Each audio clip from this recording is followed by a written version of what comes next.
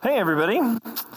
A couple weeks ago, my wife Allie and I, we were watching Netflix together, and we were watching the show, and the show was of the street magician, and he was doing all these magic tricks. But in this episode, one that stuck out to me was more of a practical joke than it was an actual magic trick. This guy, he had hired 30 people on Craigslist to meet him at this park, and at this park was this cement slab that kind of served as a garden theater stage, and so he gathered these 30 people in front of this stage, and they had picnic baskets and stuff because they were instructed to. And he told all of them that they were going to be involved in making someone believe that they had been turned invisible, which they were very excited about this. So he walked them through what to do and how to do this. And part of the setup was he had two women come up to the stage. There were two empty chairs. There was one on each side of him. And he had the two women come to this chair, and one of them posed behind the chair for a picture, and the other one took it, and they went and they took their seats again. And now the ruse begins. So the magician, he's on the stage, and he's just doing these normal magic tricks, and really well. He's a really good magician. But he's waiting for a stranger to come by and join the crowd, which one inevitably does. We'll later find out this poor soul's name was Brandon. So Brandon, he joins this crowd, and the magician says, okay, for this next trick, I'm going to need a couple of volunteers. And he looks at Brandon, and he says, Brandon. Well, he doesn't know his name is Brandon at this point yet. That would be really magical. But he looks at this guy, and he says, would you be my volunteer? And he says, yes, of course. And so Brandon, he comes and sits in this chair. And then he asks for another volunteer, and he picks someone posing to just be a nobody, but is actually his assistant. And his name is Mike, and Mike sits in the chair right here. And the magician says, okay, we're going to turn these two people invisible. So he pulls out this blanket, and he throws it over Mike, his assistant, and he shakes it, and he removes it dramatically, and Mike is gone. Somehow, he has left the stage without anybody noticing, which is pretty impressive, because again, this is a park and just a cement slab. There's no false floor or anything like that. Mike is gone. He has disappeared. And then he goes over to Brandon, and he throws the blanket over Brandon, and he shakes it, and he yanks the blanket away. And of course, Brandon is still there, but the crowd reacts as if Brandon has also disappeared. Brandon's a little confused at this point. So the magician, he goes over to the empty chair that Mike was in, and he has this empty soda can, and he says, Mike, if you're there, could you hold this soda can up for us, please? And the magician, he makes the soda can float in the air with a wire or something like that, and the crowd is like, whoa, they react as if an invisible Mike was holding a soda can. But then he takes the soda can over to Brandon, and he says, Brandon, if you're there, could you hold up the soda can, please? And Brandon holds it, and the crowd reacts in the exact same way, as if a soda can is floating in the air, and Brandon goes pale. He is beginning to believe that he has actually been turned invisible. So this magician, he says, okay, now we're going to turn them visible again. But then at that moment, he gets a phone call. And he says, oh, I have to take this. And he runs out of sight without any explanation as to when he's going to come back. And Brandon is just sitting there. And the crowd just ignores him. They just go back to their picnic as if Brandon was not there. And those two women that came up earlier and took that picture, they come up and pretend to take the same picture. And they look at it in a way that Brandon can see, except in the picture, the chair is empty. Brandon starts really freaking out at this point. He gets up out of his chair and he starts walking through this crowd of people, asking them, can you hear me? Can you see me? But they just ignore him. He taps them on the shoulder, and they pretend like a bug, hit their shoulder or something like that. And this goes on for 10 minutes. And Brandon is on he's on the verge of a panic attack. And it's at this point that the magician comes back in from out of sight. Brandon runs to him and is pleading with the magician to turn him back again. But the magician ignores him because he's supposed to be invisible. So the magician, he gets back up on the stage and he says, okay, let's bring them back. And everybody claps. And he goes over to the chair that Mike was sitting in, and he moves his hand around the empty chair. And he goes, oh, Mike's gone. And the crowd giggles, but Brandon goes, where's Mike? And so the magician, he takes the blanket and he's like, let's start with Brandon. Maybe he's here. And he throws it over Brandon and he shakes it and he removes it dramatically. And the crowd reacts as if Brandon had just appeared again for the first time. And Brandon's panic turns into relief and a little bit of anger towards this magician. So this was all very entertaining. It was a cruel joke, but it was hilarious. It was wonderful to watch. But I was thinking about this, and Brandon reacted so strongly, and he wasn't upset because he believed he had been turned invisible. He was upset because he was beginning to wonder if he was going to spend the rest of his life with no one seeing him or hearing him ever again. He would be surrounded by people and yet alone, which is an existence that some of you here feel like you're living in right now. Today, we're talking about loneliness. We've been going through specific psalms that speak to specific emotions that we feel quite often in our lives. And the psalm we're looking at today, it's not about loneliness, but there are truths in it that speak to times in which we can feel quite lonely. So we're going to be going through these different situations, and we're going to be seeing how this psalm responds to them. So the first situation in which we can feel quite lonely in is when we are going through something that nobody around us has ever gone through, and it's very difficult to explain how that feels to the other people. Like, you might be surrounded by friends or family, people who care about you, and with the best of intentions, they want to help you, but they just don't understand.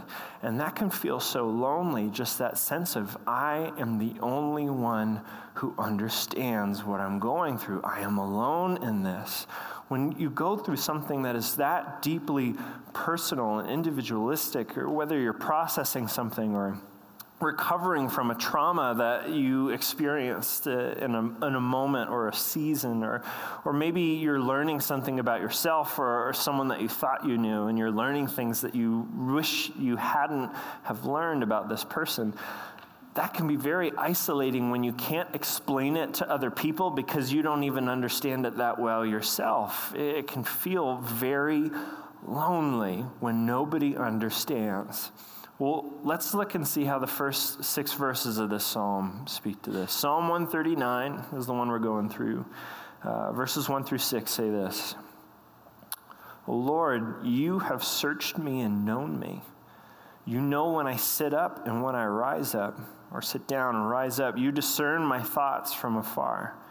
You search out my path and my lying down, and are acquainted with all my ways. Even before a word is on my tongue, behold, O Lord, you know it altogether. You hem me in behind and before, and lay your hand upon me. Such knowledge is too wonderful for me. It is high. I cannot attain it. What these verses show us is no matter who you are or what you're going through, God understands, because he knows us to a degree of understanding that we aren't able to even know ourselves. That knowledge of ourselves is too high. We can't even attain it, even though it's us we're talking about here.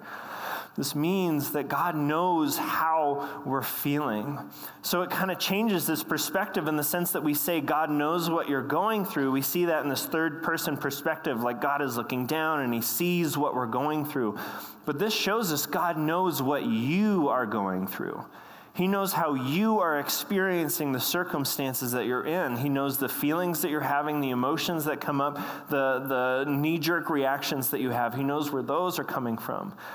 God understands, which means when we go to God with these things, these situations that we're in the middle of, we don't have to explain ourselves to God because he already gets it. If you've ever been in a situation like this before, where it's very hard to explain to other people in a way that they understand, you know how frustrating and exhausting and discouraging it is when you try to explain yourself to someone and they don't understand and they just respond with quick fixes and solutions to what you're going through, but those solutions, they don't work, because if it was that simple, it wouldn't be this complicated. What we need in that moment when no one understands isn't for someone to come in and fix the situation. What we need is for someone to understand, because if someone understands, then that means I'm not alone in this. And what these verses are showing us is that God understands, and we are not alone. Now we have to stop here because we're in danger of making a mistake here. As we go through these situations and we look at the psalm, we can't let the solution to our loneliness be, well, I shouldn't feel lonely because God is here and he is enough for me. Because the truth is, God is not enough for you. And that's by his own design. See, God has not created us to function as isolated individuals. God has created humanity to function as a community surrounding each other. So when we look through these passages, we'll see that he's our bedrock, but we need each other. We have been designed to need each other. An extreme example of this is solitary confinement. Studies have been done that show that a third of the people who are put into solitary confinement, they come out psychotic or suicidal.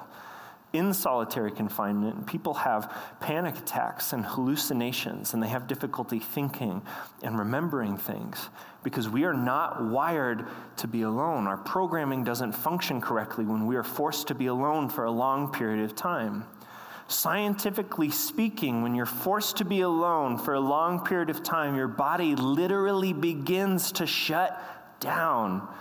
So for us to say, I don't need other people because God is enough for me, is as ridiculous as saying, I don't need air. God is enough for me. You need air. You should keep breathing. Drowning's a pretty big deal for this reason. We have been created to need to breathe, and we have been created to need each other. This is the way that God has designed us.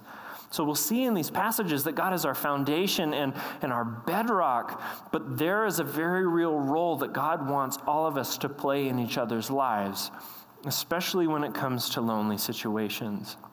So everything we're talking about today, it's for those of us who are feeling lonely, but this is also on behalf of the lonely to all of us. So, for example, like taking this situations in which someone feels like nobody around us understands, we have a part to play in this. God is there and he understands, but when someone is going through this, we need to be open and vulnerable with the things that we have experienced ourselves. Because the truth is, whatever you're going through, if you feel alone in that, chances are good if I ask this room, has anybody else experienced what this person is going through? Multiple hands would go up into the air. See, when we are vulnerable and open with our situations, we show people that they are not alone. Now, there will be times where someone comes to us with something that we have never experienced in a situation that we don't understand. But in those moments, the best thing that we can do is just listen. Because if we try to jump in with quick fixes for a situation that we don't understand, that doesn't help anything. But when we choose to sit down and listen and learn to understand, we show that person we're not just there for them, we are there with them. I've been blessed enough to experience this firsthand myself. The most extreme and terrible thing that I've ever been through, and I've talked about this before, is when I found out that my mom had stage 4 terminal cancer and she wasn't going to make it. In that moment, finding out that news, I felt so alone. I was in my early 20s, and none of my friends that I grew up with were going through this. Like, their moms were fine. But there was one friend that I had just made recently, and I knew that he had experienced the same thing. His mom had passed away from cancer. So I got out my phone, and I texted him, and I said, hey, man, can we talk sometime soon? And he said, about what? And I texted him, my mom and cancer. And he immediately responded with the words, come over. So I got into my car and I drove over to his house.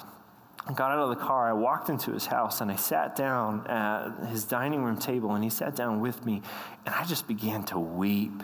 I just lost it. Pure emotion just gushing out, and he just waited. And after he waited, he said the kindest, most comforting words that anybody ever shared with me in that entire terrible season. He said, I am so sorry for what you are about to go through. And those might not seem like the kindest of words, but they were to me because I knew in that moment, he understands. He gets it.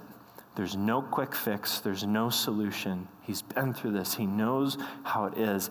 I am not alone. Somebody understands. No matter what we're going through, God understands, and he is with you. But there is a part that we are meant to play in each other's loneliness here too. Another situation in which we can feel lonely in is we can feel lonely because we feel like we deserve to be lonely, alone as a result of certain choices that we've made in our life. So maybe when you've made a terrible mistake, something you seriously regret, whether you betrayed yourself or someone else, or you just feel disgusting, you can feel very isolated in the sense that you are unfit for a relationship with anybody. And we can feel this on two kind of main spheres. First, there's the social sphere, which we've been hearing about increasingly more lately. Like we live in a world where an undeleted tweet from a decade ago can totally ruin someone's career. And then for the rest of their life, they're branded with a label that they have to carry over their heads forever. So we're living in this kind of increasingly merciless society where any mistakes come out, you're done, that's it. One strike and you're out. But then there's the spiritual sphere to this too. When we have messed up big time, it's easy to begin to think, certainly there must be a threshold to God's willingness to forgive me. Like, I know he forgave me those times, but after I've done the exact same thing this many times, or I took it to this degree of severity, surely I must have crossed some sort of line that I can't uncross, and he must have cut me off by now. Take a look at what the psalm says about that. Verses 7 through 12. Where shall I go from your spirit? Where shall I flee from your presence? If I ascend to heaven, you are there. If I make my bed in Sheol, you are there. If I take the wings of the morning and dwell in the uttermost parts of the sea, even there your hand shall lead me and your right hand shall hold me. If I say, surely the darkness shall cover me and the light about me be night, even the darkness is not dark to you. The night is bright as the day, for darkness is as light with you. What this means is no matter how deep or dark of a hole that we get ourselves into, God is there with us in that whole time. And this isn't just talking about those times where we get blindsided by temptation and we don't even know what we've done until it's over. This is talking about deliberately walking away from God. Like in verse 9, David is saying, if I try to get as far away from you as humanly possible, even there, you're with me. In our worst mistakes, God is there. We are not alone in that.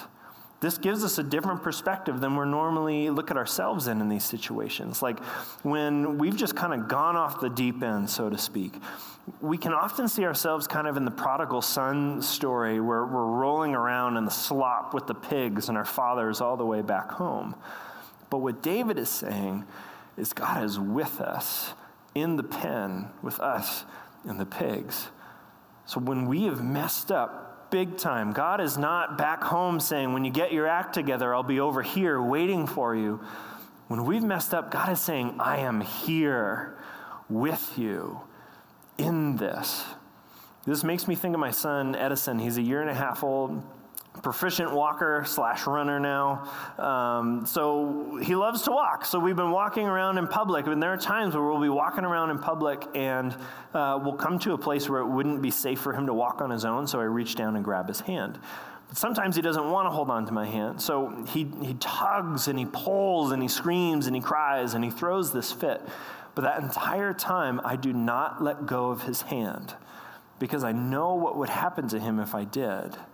And I love him too much to let that happen to him. We might try to get as far away from God as we possibly can, deliberately and intentionally. And we might tug and pull and scream and cry. But that entire time, God has not let go of our hand because he knows what would happen if he did, and he loves us too much to put us through that. In our worst mistakes, God is there. But there is a role that we are meant to play in each other's lives in this, too, because, again, we are living in what I believe to be an increasingly merciless society where just like the slightest mistake, you're done. If we're going to live our lives like Christ, we have to be the opposite of that. My wife, Allie, she signed up for one of those Christian health cost sharing groups, and we did a lot of research before we signed her up for that, and there's so many things that we love about it. But one thing really bugs me, and it's that their plan, it doesn't cover pregnancies out of wedlock. And I understand why they do that, but I can't help but think of the single woman who made a mistake that she regrets, but she got pregnant and she's doing the right thing and keeping the baby. And in that most desperate moment where she is the most vulnerable and in need of help, the community that is supposed to be there has cut her off. That does not make sense to me. We need to be the opposite of that. Forgiveness and mercy is the underlying root of what this should be. Because when we forgive someone, we are communicating to that person, I am still with you. I am there. So God is with us in our circumstances and in our mistakes, but there is a role that we are meant to play in those too. Another way that we can feel lonely is when we begin to believe this lie that can heighten our sense of loneliness. And the lie can take a form something like this. I am alone because there is something about me that repels other people away from me. There is something about me that causes other people to not want to be around me, whether that's age, race, gender, ethnicity, income, living situation, personality, whatever it is. I am alone because of this thing that I can't change about myself. When we've been told this often enough, whether it comes from our parents or the kids that we grew up with or someone online or an ex or a spouse or even our own kids, when that's been told to us over and over again, we can begin to believe it. And we come to the conclusion that I'm just destined to be alone because of how I am. Look at how the psalm responds to that. Verses 13 through 16. For you formed my inward parts. You knitted me together in my mother's womb. I praise you, for I am fearfully and wonderfully made. Wonderful are your works. My soul knows it very well. My frame was not hidden from you when I was being made in secret, intricately woven in the depths of the earth. Your eyes saw my unformed substance. In your book were written, every one of them, the days that were formed for me, when as yet there were none of them. Close your eyes for a second. I want to read this again in a different way. And if you know this is something that you need to hear, just open your heart to the truth of this. Listen to it this way. For God formed your inward parts. He knitted you together in your mother's womb. Praise him, for you are fearfully and wonderfully made. Wonderful are his works in you. Your soul knows it very well. Your frame was not hidden from him when you were being made in secret, intricately woven in the depths of the earth. His eyes saw your unformed substance. In his book were written, every one of them, the days that were formed for you, when as yet there were none of them. Now, I want to make something clear. I don't want to minimize anything that you've been living with. Like, we've just finished up this series where we've talked about depression and anxiety, and we've been very open with the fact that sometimes there are things that are on a level that require medication because it's more than just an emotional thing, it's a biological thing, there's an imbalance there. Or maybe you've been suffering with chronic pain or some disorder or disease or disability. And I say that because these verses are often misused to insensitively tell people that you're perfect the way that you are. But we know that that's not true because we live in a fallen world that is full of imperfection and disease and death. That's just not the reality that we live in. We're not perfect the way that we are. That's just the human condition. But what these verses are talking about is something much deeper that is untouched by those things. In that first verse, David says he's talking about the inward parts, and he's not talking about our organs. He is talking about the miraculous, eternal, spiritual core that has been placed inside each and every one of us. We call this our soul or our spirit or our heart. And this is something that cannot happen by accident. This is not something that can be formed by nature. This is something that God himself has to put together. And he has done this, and he has placed it inside each and every one of you. This is what it is to be made in God's image. If you've ever been camping and late at night, when there's no moon or clouds or light pollution, if you were able to look up in the sky and see all the stars, like all of them. Maybe the Milky Way was over your head, or maybe it was the Aurora Borealis. If we were able to see this piece of us, it has to look something like this. And I believe these verses, they may even show us that God begins forming this piece of us together before we're even conceived. But the bottom line is this: you were made deliberately and intentionally. You are not an accident. God formed you together, and he placed you here. You are not a mistake, and you have such inherent worth. Every single one of us was made in God's image. But as a society, we tend to overlook that sometimes. I was reading this news article from a few years back where this lady, she had this garage sale, and she sold this painting, and she sold it for $2. And the next day, she came home from work to a bunch of news vans outside of her house. She asked what was going on, and they told her this painting that she had sold for $2 was most likely done by Pablo Picasso. His signature was on it. If this is true, the painting was worth $2 million. She was dumbfounded. She couldn't believe what she did. And she told the reporters one of the reasons why she didn't think the painting was worth that much was because of the condition of the frame that it was in. Every one of us is a miraculous work of art with God's signature on it. But sometimes we overlook that in each other because we don't like the frame. None of us deserve to be alone. We all have this inherent worth because of this piece that God has formed together and placed inside every one of you. But we have been created to treat each other in this way and surround each other in this way. So our part to play is this: if we are to live our lives like Christ, it means treating each other in the way that Jesus treated others. When Jesus was on earth, he spent his time with fishermen and traders and prostitutes and the sick and the contagious and the diseased and the crippled and the poor and the possessed and the homeless. Jesus looked inside the frame. And if we are going to live like him, it means we have to look inside the frame as well, at what's deep inside every one of us.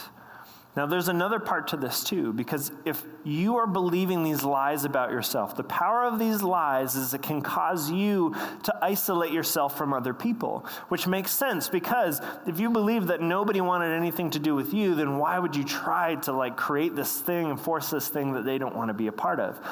Except that's not true, as we've just learned.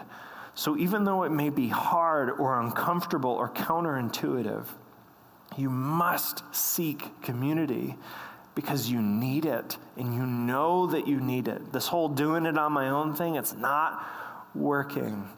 And if you don't know where to start, we have made it really easy for you at this church to find community.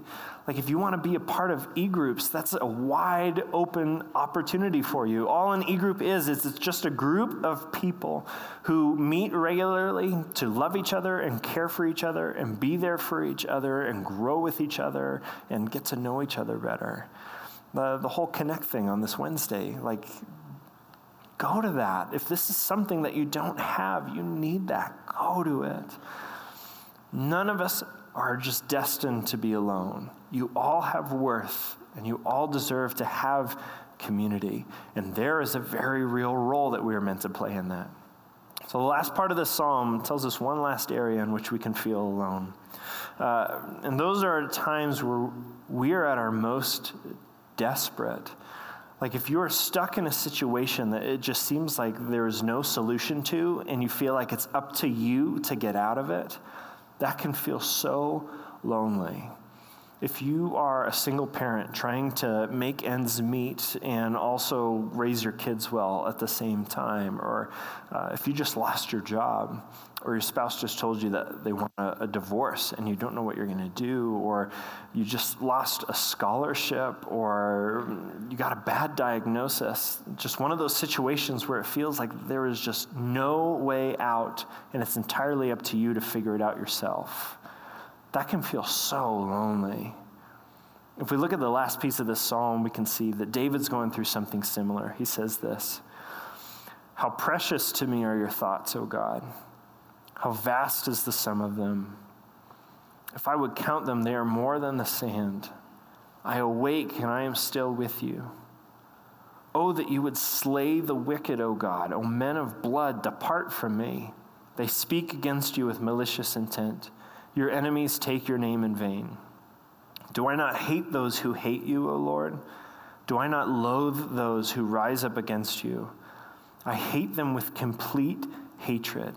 I count them my enemies. Search me, O God, and know my heart. Try me and know my thoughts, and see if there be any grievous way in me, and lead me in the way everlasting." David's in a desperate situation. He's king of a country, and he's surrounded by people who hate him and hate God, and he doesn't know what to do. But he shows us that in situations when there is nothing left for us to do, there's always one thing left that we can do. We can go to God for help. See, God did not intend for us to make our way through life entirely on our own. He wants to be there to help us through it. It is such a burden to carry when we believe that it is entirely up to us to figure our way out of every situation that life throws at us.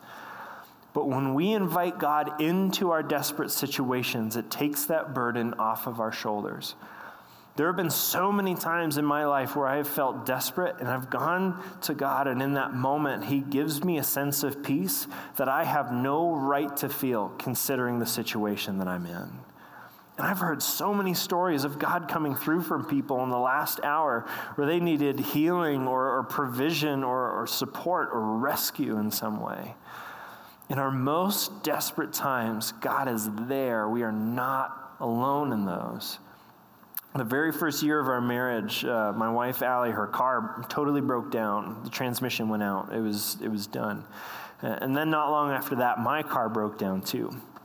So we didn't have a whole lot of money, so we got on Craigslist and we bought the cheapest car that was running that we could find. And we bought it and we saw that it needed to be fixed up in some ways, so we spent the rest of the money that we had fixing it up.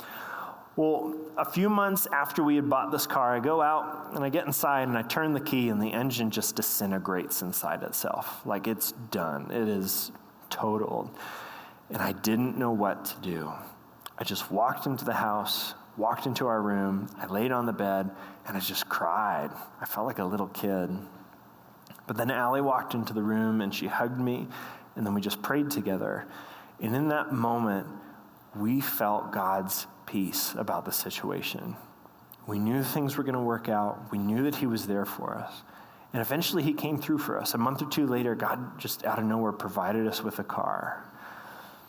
In our most desperate situations, God is there. But in this especially, there is a very real role that we are meant to play in each other's lives, because in moments of desperation, most of the time, God comes through for people through other people.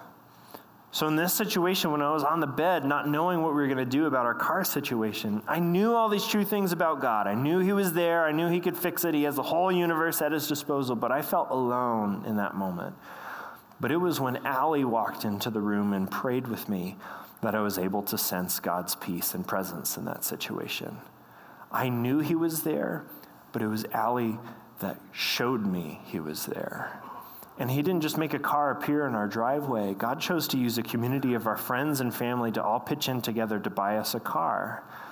We knew that He was there for us, but through those people, God showed us that He was there. So our part to play in these seasons of desperate times is this.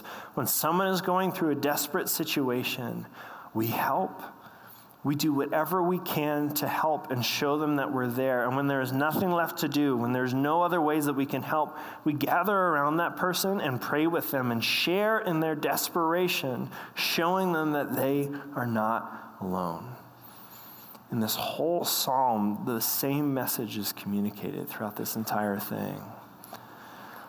That there is no situation or mindset or place that we can get ourselves into where we are without the presence of God. If nobody understands what we're going through, God is there. If we have run as far away from God as we possibly can, God is still there. When we're feeling worthless and just destined to be alone because of something about us, God is there. When we're in our most desperate times, God is there. He is always, always there. We are never, ever alone in that. He is our bedrock and He is our foundation. But there is a house that God wants us to build on that foundation. And that house has a kitchen that feeds everybody. And it has a table that seats everybody. And it has a living room where everyone is welcome to find rest and community. And the doors have been taken off their hinges because there's never any need to shut them. When someone feels like no one understands, God is there. But when we come around that person and listen to them and show them they're not alone, God is there. When someone runs as far away as they can from God, God is there. But when we chase after them and invite them back home with us, God is there in that moment. When someone feels like they don't deserve to have community, God is there with them. But when we surround them and lift them on our shoulders and carry them to their own party, God is there. When someone is at their most desperate time, God is there. But when we come by and we invite them into our house and feed them and say, I don't know what to do either, but can I pray with you? God is there. Let's pray.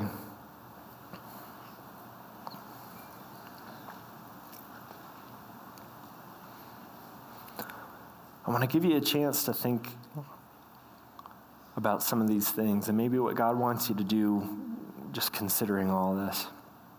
So I'm going to ask some questions, and I encourage you to think about them, but take as much time to listen to what God has to say about these questions as you do to think about them yourself.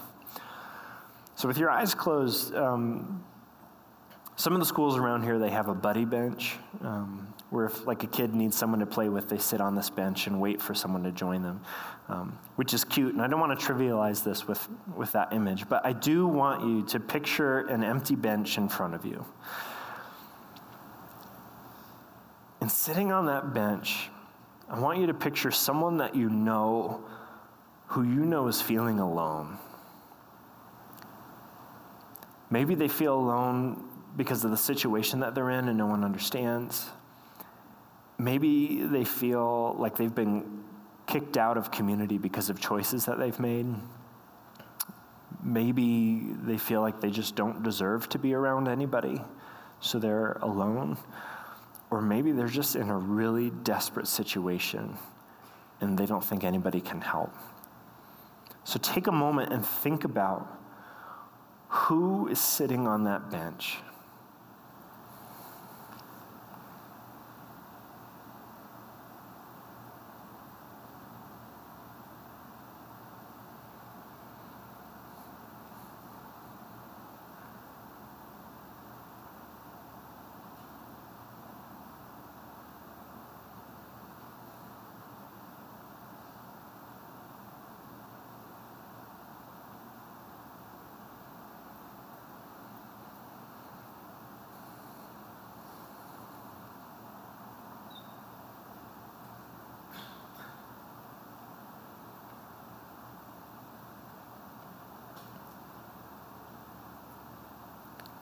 Okay, if you're able to visualize someone that you know that's sitting on that bench in front of you, the next question is this.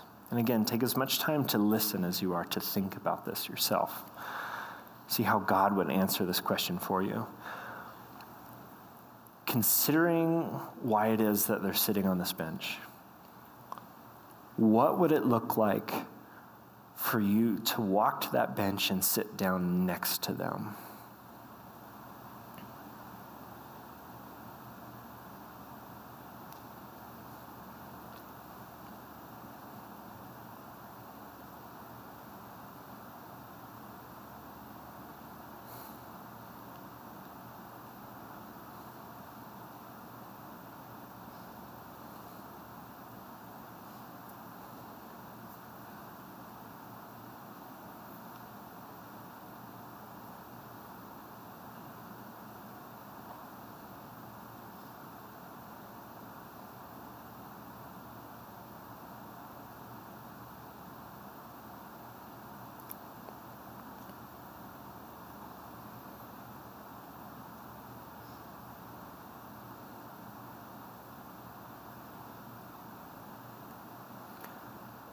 Father, I pray that you would give us all the opportunity and the courage and the strength or whatever it is that we need to be able to sit on that bench with that person sometime soon.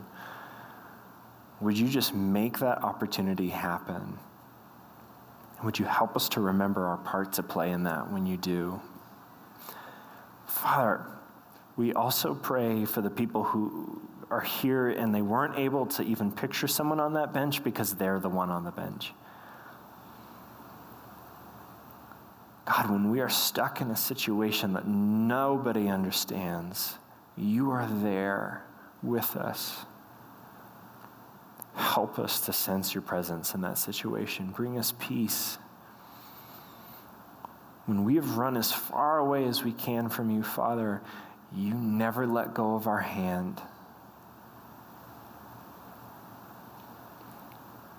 When we are feeling worthless and just destined to be alone, you are right there by us, proving that that is not true. And when we are at our most desperate time and feel like it's up to us to fix it, you are there, ready and willing to help. God, in this moment that we have right now to just be with you in your presence, help us to do what we need to do to just fully open ourselves up to that. Whatever roadblocks or things that are getting in our way of us just being present with you and not being alone in this moment, Holy Spirit, would you move in this place and just work in those things? So, Father, we worship you because you are holy, but we also worship you now because you are here.